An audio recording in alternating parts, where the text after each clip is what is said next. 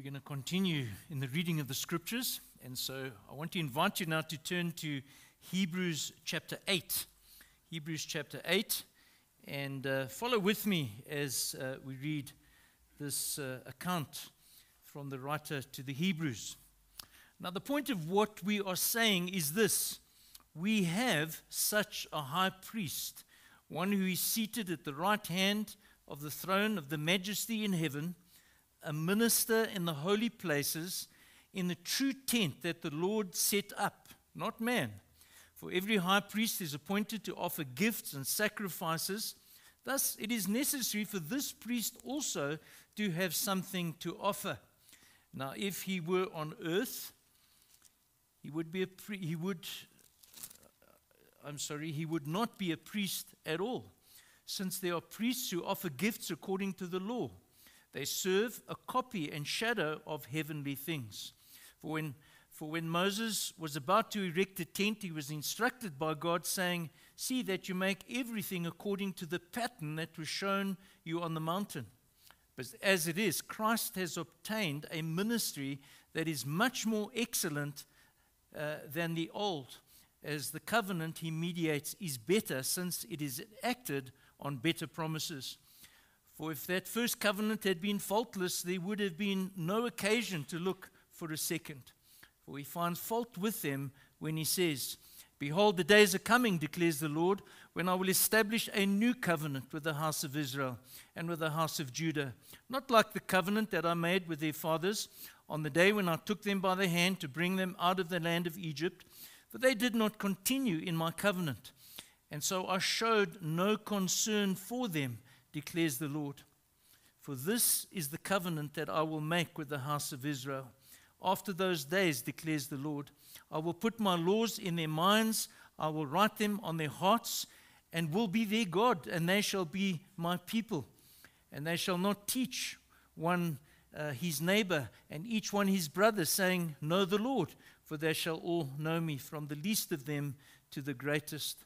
For I will be merciful toward their iniquities, and I will remember their sins no more. In speaking of a new covenant, he makes the first one obsolete, and what is becoming obsolete and growing old is ready to vanish away. So just so far, the reading of the word. Let's just bow our heads once again as we pray together. Lord, we thank you for that which we have already been able to share together tonight as we've come to your table, remembering what our Lord Jesus has done, what has been accomplished. And now as we turn to your word, we pray, Lord, that your Spirit would minister to our hearts, that you would encourage us, Lord, that you would move us, and Lord, continue to sanctify each one. And we pray that something of the greatness of the gospel, the greatness of what you have achieved and continue to apply even in our lives tonight, would be good news and great comfort and assurance and encouragement tonight, we pray. And so may the words of my mouth, the meditation of our hearts together, be acceptable in your sight. So we did read in the last passage just something of Jesus in the Garden of Gethsemane. And I want us to be thinking about that. It was an ordeal. He knew what was ahead of him. He knew something of the suffering and the pain and the anguish, and more than just a physical suffering, the ordeal of being God-forsaken. Something of a mystery. I'm sure you've heard those words that Martin Luther quoted, God-forsaking God. That's the anticipation. That's something of what is in his mind. And praying, therefore, and I'm going to read the version from Mark chapter 14. Father, all things are possible for you. Remove this cup from me. Yet, not what I will, but what you will. And so I want to move on from that and recognize and share with you tonight, by submitting to the Father's will, enduring the suffering of the cross, Jesus completed a wonderful work. Now, we know that. But perhaps to revisit something of that work that was achieved, a work that we remember this weekend, a work that took place 2,000 plus years ago, but but a work that has an impact on the lives of people today. He has completed a work, and now, as I read in Hebrews chapter 7, if you have your Bible open at verse 25, he is able to save to the uttermost those who draw near to God through him, since he always lives to make intercession for them. Stuart Olliott, and I'd love to quote him on this point, he says, seated in heaven at this moment. And think of that tonight. Seated in heaven at this moment is someone who is God, who has come among us as a man, who is the God-man. He's greater than the angels, he's greater than Moses, greater than the prophets, greater than the Old Testament priests, and greater than any other men or women who have ever lived. And so the message that I'm wanting to bring to you tonight from this particular passage is that Jesus is presently active in building the church.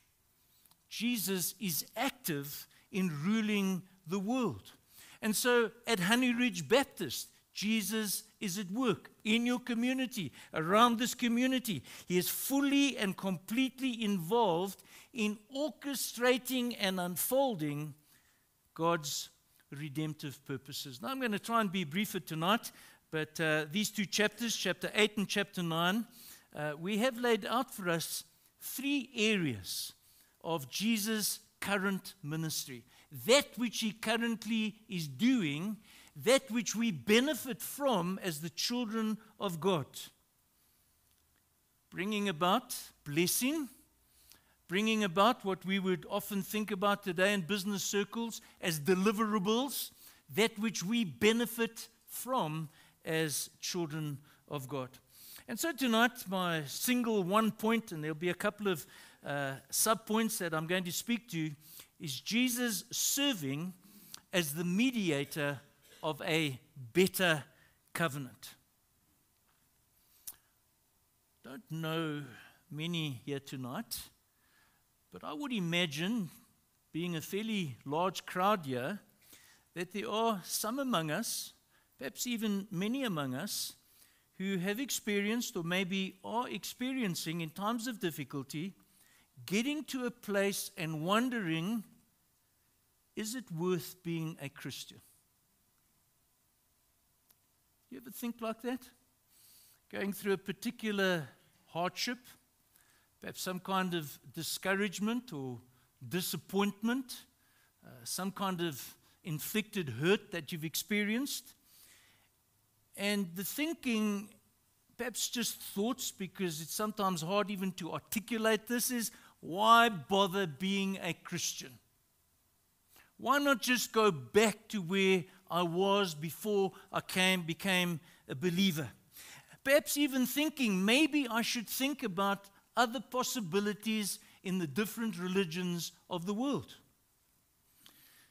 Well, we come to this book of Hebrews, and these Hebrew converts were at a particular place where they were vacillating between two opinions. They were struggling. They were being persecuted.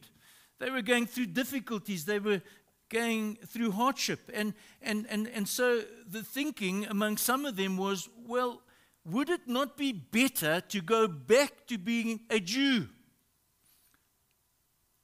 Would it not be better to turn our back on the gospel of Jesus?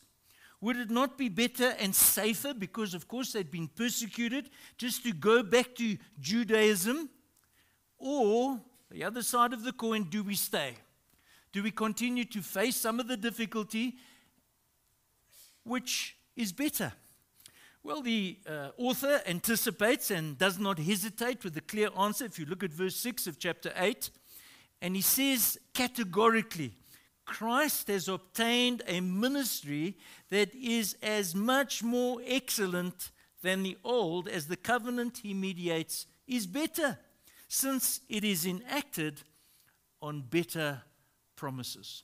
So I'm going to take the next minutes, couple of minutes, 15 or so minutes, and I want to ask a few questions, to answer those questions that arise in chapter 8 to bring some encouragement to you tonight as we move along in the process. And I want to begin by just asking a basic question. What is a covenant? What is a covenant? We often read, even when we share around the Lord's table, this is the cup of the new covenant. Well, the basic meaning is a covenant is a contract. And Saturday morning, I have a wedding that I'm going to be officiating at, and the bride and the groom will make an exchange vows, and in doing so, they covenant with each other. They enter into an agreement. And so what we find, if we go right back into the Old Testament and follow through the different books of the Old Testament and eventually into the New Testament, in the Bible, a covenant is an agreement between God and people. God makes promises to his people, and in the Old Testament, we're going to see that in the Old Covenant, often requires certain conduct, certain behavior from the people in order for them to benefit from that particular agreement. Let me remind you just of some of the common covenants. God saying to Noah, Genesis chapter 9, I establish my covenant with you that never again shall all flesh be cut off by the waters of the flood, and never again shall there be a flood to destroy the earth. God makes a covenant to Abraham, Genesis chapter 17, that I may make my covenant between me and you, and may multiply you greatly. Behold, my covenant is with you, and you shall be father of a multitude of nations. And we see that. He makes a covenant with Moses, and he makes a covenant with David. And so the principle of a covenant, and something that we need to remember and understand, is that it's a blessing. It's a wonderful thing that God obligates himself to people with promises. But we need to be very clear that while there is a mutual obligation from God, from the people, there isn't a mutual determination. It is God who initiates every single instance. It is God who decides. God makes the promises. God sets the conditions. God dictates the terms. And so the covenants that God enters into with man, they're not open to negotiation. And so let me give you a bit of a detail and just consider for a few minutes God's covenant with Israel at Mount Sinai. So having chosen the Israelites, you'll remember the call of Abraham, and then, of course, the history that followed from there, the covenant ultimately, after the people had been redeemed from Egypt, chosen the Israelites and redeemed them. He makes promises to them, he promises blessings, and he dictates the terms. He will be their God, and he will take them to be his people. That's his undertaking.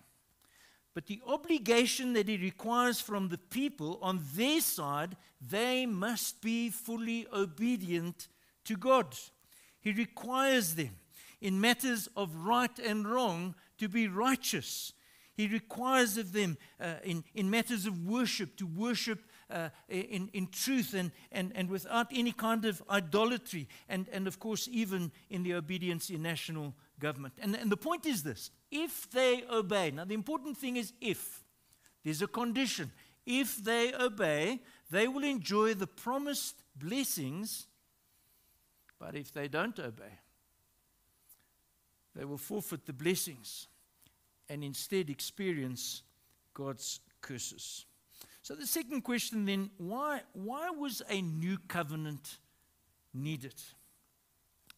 Well, the people are the problem. The people then were the problem. But we're no better. We too are a problem. The old covenant did not solve the sinner's need. It could not bring sinful people into a right relationship with God. Again, if we go back to Hebrews 8 and verse 9, the second part, speaking of the people of Israel back at Sinai, they did not continue in my covenant.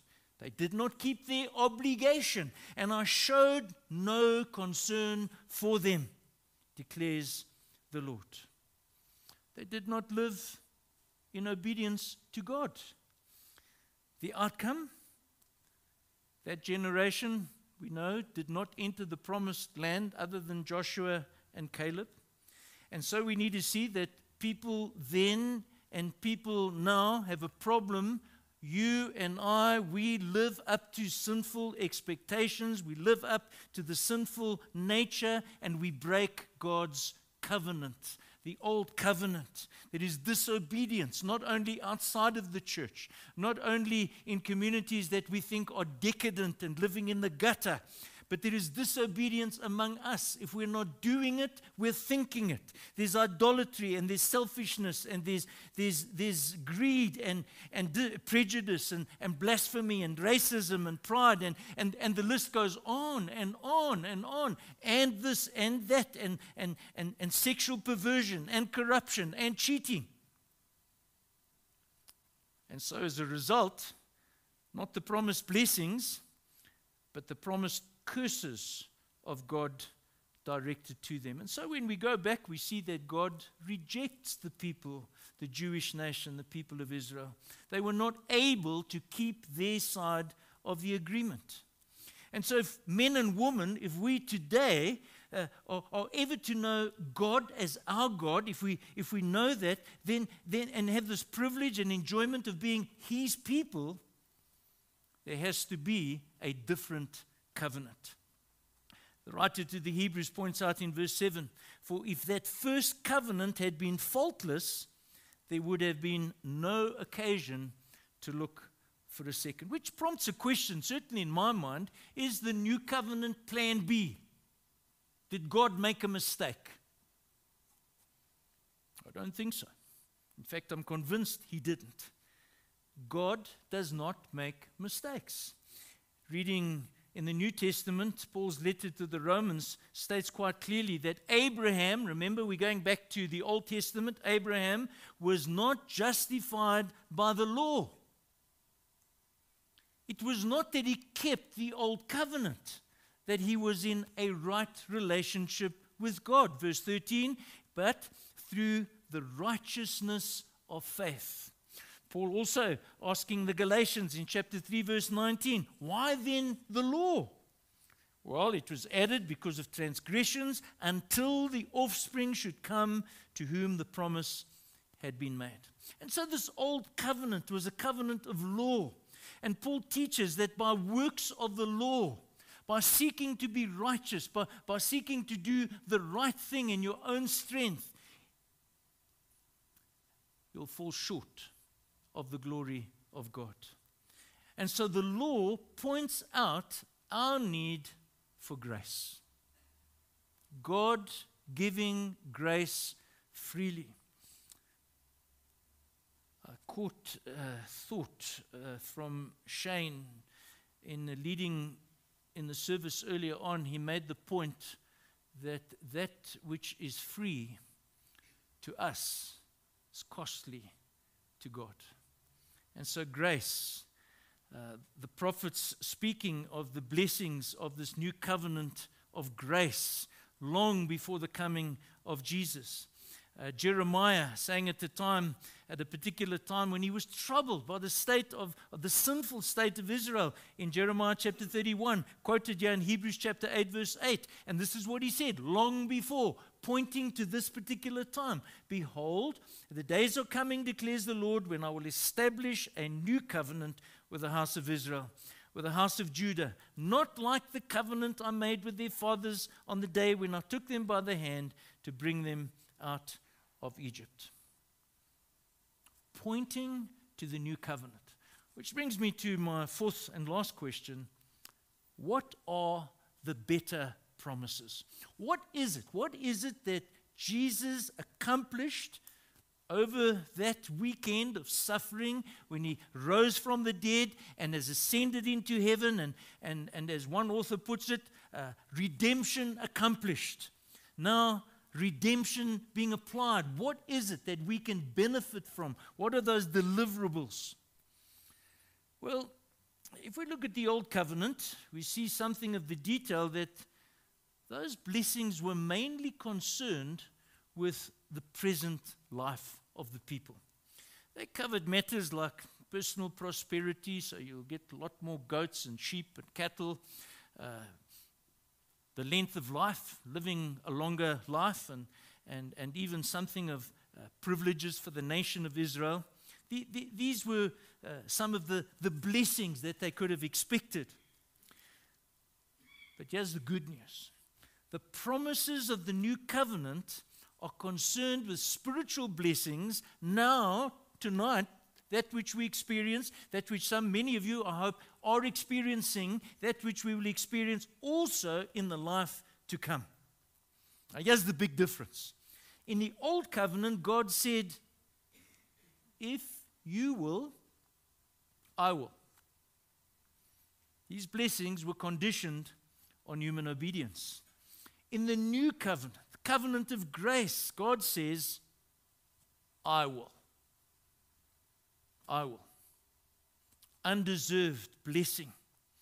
And these promises were added and conditioned not on your obedience or my obedience, but on the obedience of Jesus.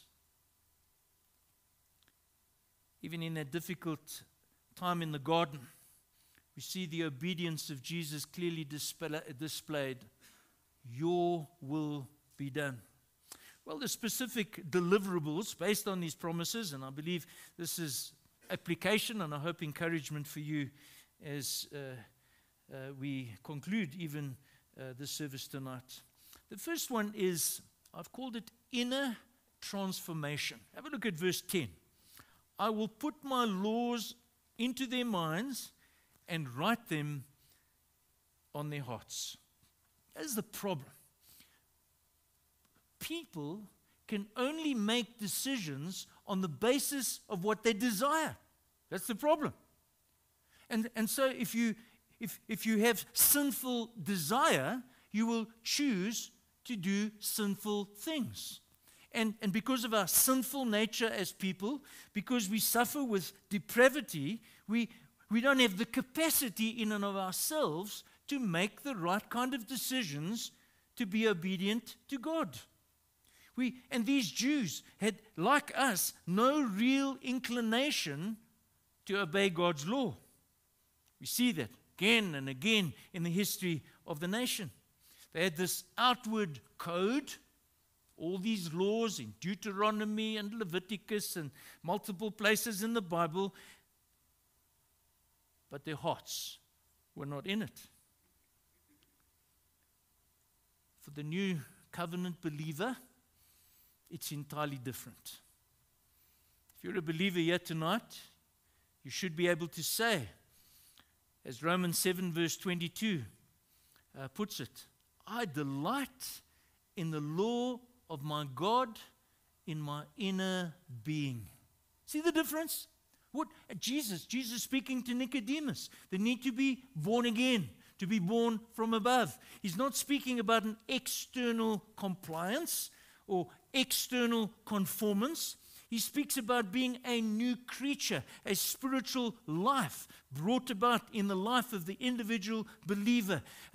Putting it in the words of Ezekiel, removing that heart of stone, replacing it with a heart of flesh. If you're a believer here tonight,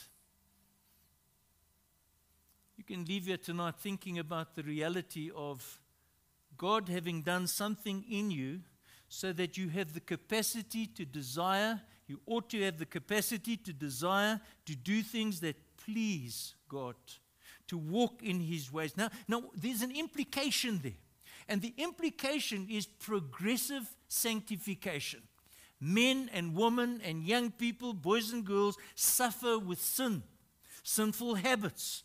But when we become a believer and we experience this blessing of inner transformation, then when we're consumed with greed and the Spirit of God is at work in us, molding us and forming us and sanctifying us, we overcome the challenges of the sinful nature slowly but surely in a process that eventually will end either when the Lord comes or we go to be with Him. That's number one. Number two, another new covenant blessing is that of having an intimate relationship with God. Again, chapter 8, verse 10, second part of verse 10, and I will be their God, and they shall be my people. We believers have the privilege of relating to this God, Creator God, this all-powerful God, this holy God, this transcendent God, this majestic God, and we, His creatures, made in the image of God, experiencing the new covenant blessing of a connectedness, relational connectedness with God. A sense of mutual belonging, a sense of connectedness. I am your child, you are my Father. The new covenant believer has the Holy Spirit within his or her life, able to cry again, Romans chapter 8, Abba, Father. In the midst of our difficulties, in the midst of our hardships, knowing the presence and the relationship, knowing that indeed we are children of the living God. There's a little bit of an aside here in verse 11. These Levites in the Old Testament or the Old Covenant teaching the Word of God to people, but it didn't penetrate, didn't get in, not getting into their hearts. But verse 11 shows us that under the New Covenant, every single believer receives the Word. There's an openness, there's a listening, there's a learning and knowing of the Lord. Thirdly, third blessing, further covenant promise in verse 12 of chapter 8, I will be merciful toward their iniquities, and I will remember their sins no more. Number one, internal change. Number two, intimacy with God. Number three, immunity or immune to the wrath of God. What a blessing to have any debt, every debt to God cancelled, forgiven, and more than just being forgiven, actually given a righteousness that Jesus Himself had. My sins, we sing that song at Central, I'm sure you do at Honey Ridge. My sins, they are many, but your mercy is more. Those Old Testament people, they constantly offered sacrifices and they brought the bulls and the lambs and the pigeons and the grain. But you know what? They could never endure or enjoy enduring, flooding sense of forgiveness and pardon and peace with God. Because what they did was just a shadowy picture of the better covenant to come. All our sins, you as a believer, past sins, that which you have committed in transgression to the character and the law of God, the present sins, the future sins, imputed to Christ, credited to the account of Christ on the cross as we remember that tomorrow, the suffering that He endured on my behalf, on your behalf, His righteousness reckoned to us. My conclusion, why bother to stay put as a Christian? There are challenges. There are difficulties. Life can be so hard. Persecution. But in the light of that which He has given us and the benefits and the blessings of this new covenant ministry, this covenant of grace, what can be said in favor of another way of life? What advantage can be better?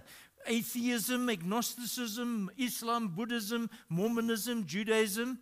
What is better than Jesus, who He is, and what He's done. Folk, we have an amazing blessing in being believers, as those who benefit from a changed and obedient heart. The privilege of intimacy belonging to the Lord, knowing forgiveness, complete forgiveness. And so I ask, are you rejoicing in the new covenant blessing that Jesus accomplished as we remember this Easter weekend? You can be conformed to the likeness of Christ. That's the message of the new covenant. You don't have to struggle and battle forever and ever. Slowly but surely, you can be conformed more and more. You can come to God in sincere love and devotion and worship. And folk, you can know peace with God and from God, standing on that which Jesus has done. And so, Lord, I do pray that your Spirit would stir encouragement among us here tonight. Just the reality, the blessing of that which you have accomplished. And Lord, that which you are doing and that which you are working out, serving this new covenant ministry, even among us here tonight and across our city and across the world.